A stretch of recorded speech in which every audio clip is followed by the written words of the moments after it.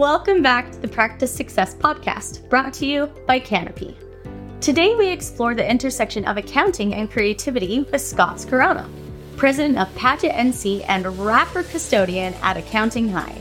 Scott's journey blends traditional accounting with creative pursuits, offering valuable insights into running a successful accounting firm while nurturing his creative side. Thanks for joining us, Scott. Welcome to an episode of Canopy Practice Success. I'm here with Scott Scarano. Scott, would you like to introduce yourself? You've got quite a resume. I'm not sure I can capture it in one sentence. I don't know where to start. So I do. What brought you to accounting and your blended entrepreneurship right now? I grew up, my grandfather was a CPA and my dad was a CPA. My grandfather had a CPA firm. So I always knew I was going to be an accountant. Even when I was young, I wanted to be an actor. I wanted to entertain, but I knew I'd probably be an accountant. That was always like family legacy kind of had to. And that was always, it was easy for me. It all came easy to me. Accounting, the numbers, the analytical stuff was always like, there's a place for everything. It's like a puzzle. Yeah. And I loved it. I always did well in math and in school, but I've always had an entrepreneurial, like business mindset, sales mindset. I was always a hustler. When I was in school, I was selling CDs and I've sold all kinds of things and always kind of in sales too. So, I always liked that aspect of running a business, but the accounting was just something that I fell into and I landed in it. And I liked it. That became very successful. I don't know. I'm like fast forwarding and skipping, but owning a firm and becoming a firm owner, that's when I really started to understand that this is a business and the business of accounting is different than the actual accounting itself. Yeah. Lots of lessons I've learned along the way, but I have an accounting firm and that's kind of how I got into it. Awesome. It was through that. Yeah. Well, and then you have another project business. Yeah.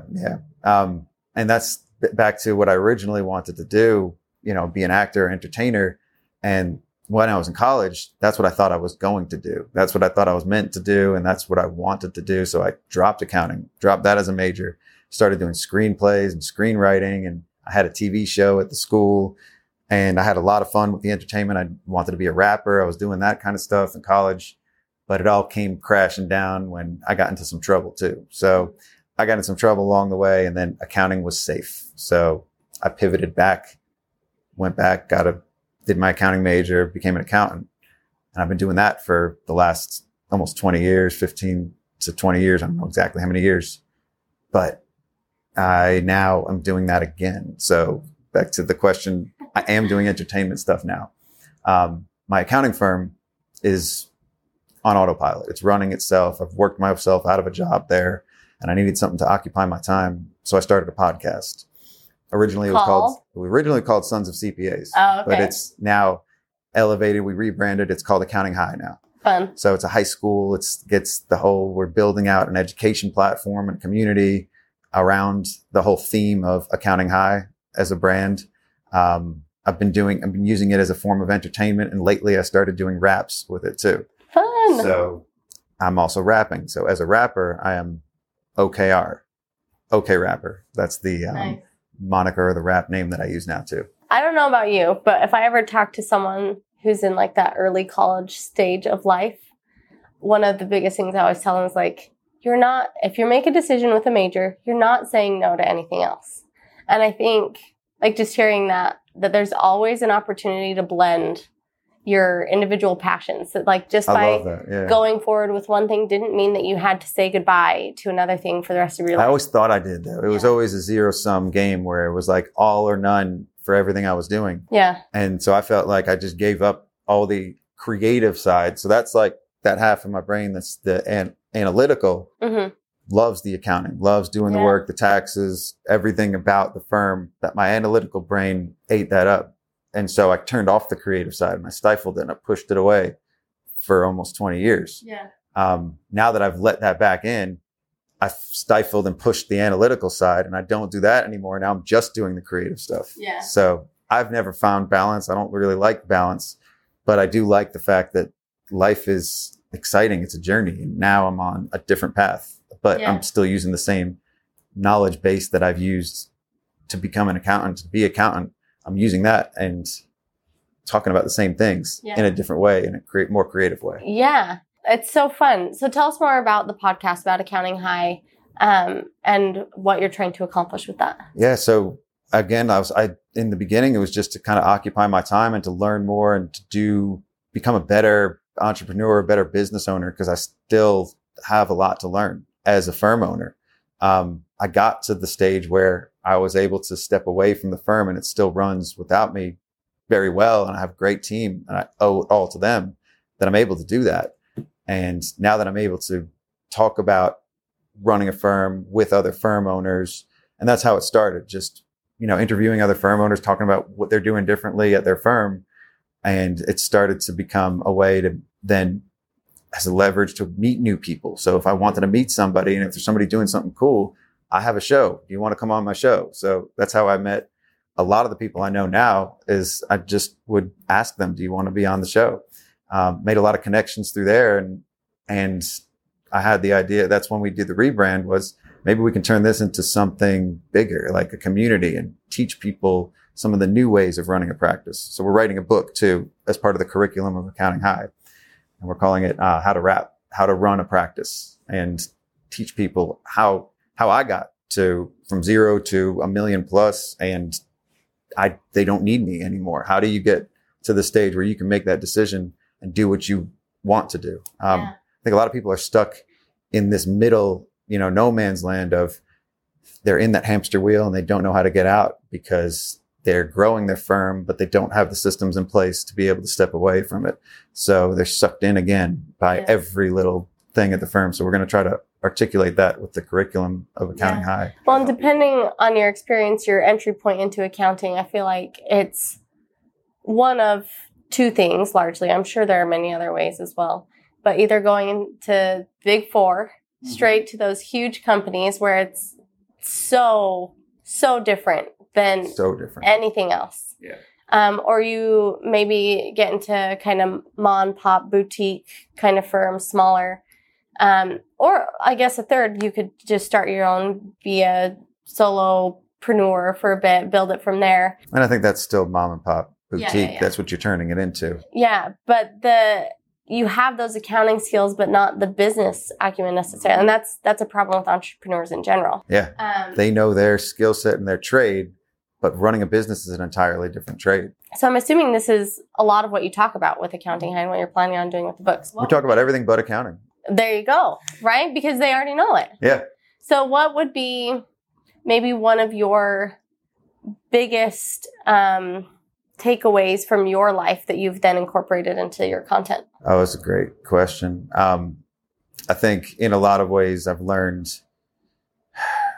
a lot more about myself. Well, really, I've learned the most about myself through my kids, but also through other people. So the things that I'm paying attention to are the things that I want to become better at or do better.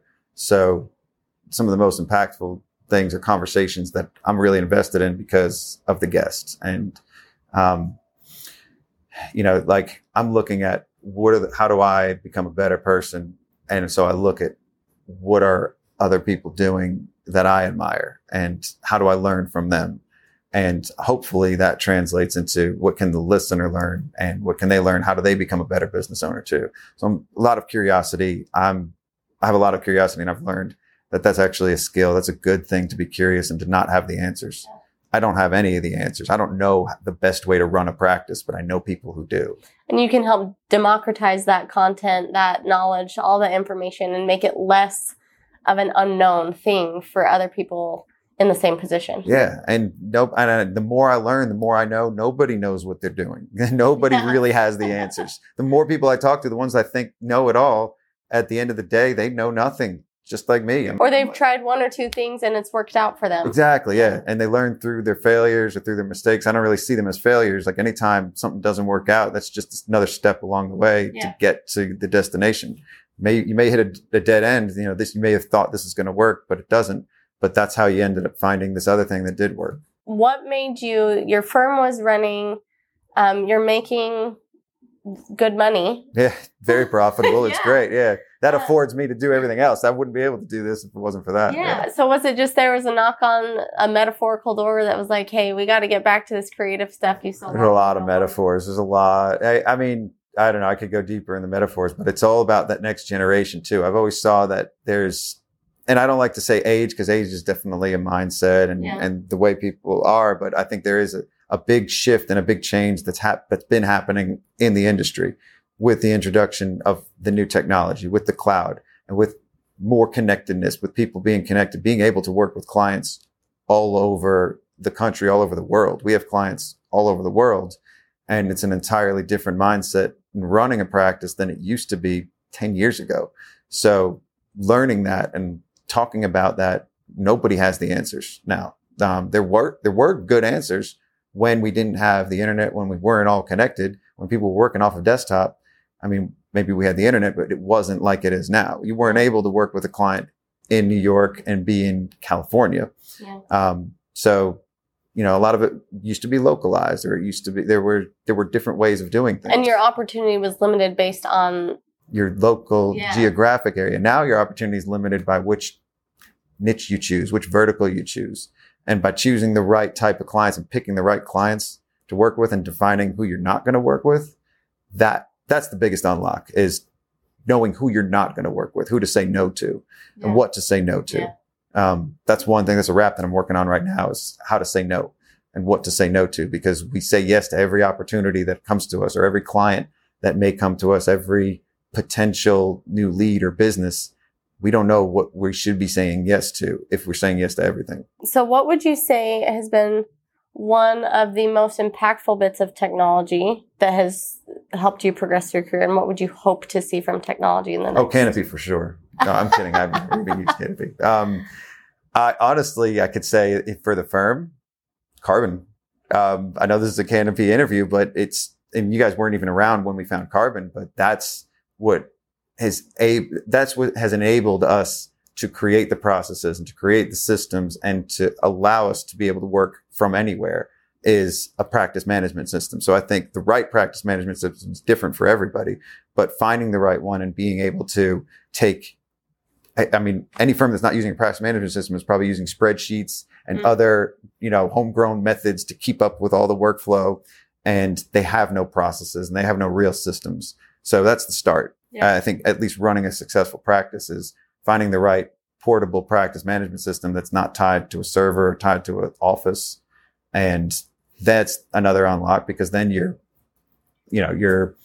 potential employee pool opens up to anywhere. You're not geographically limited for that.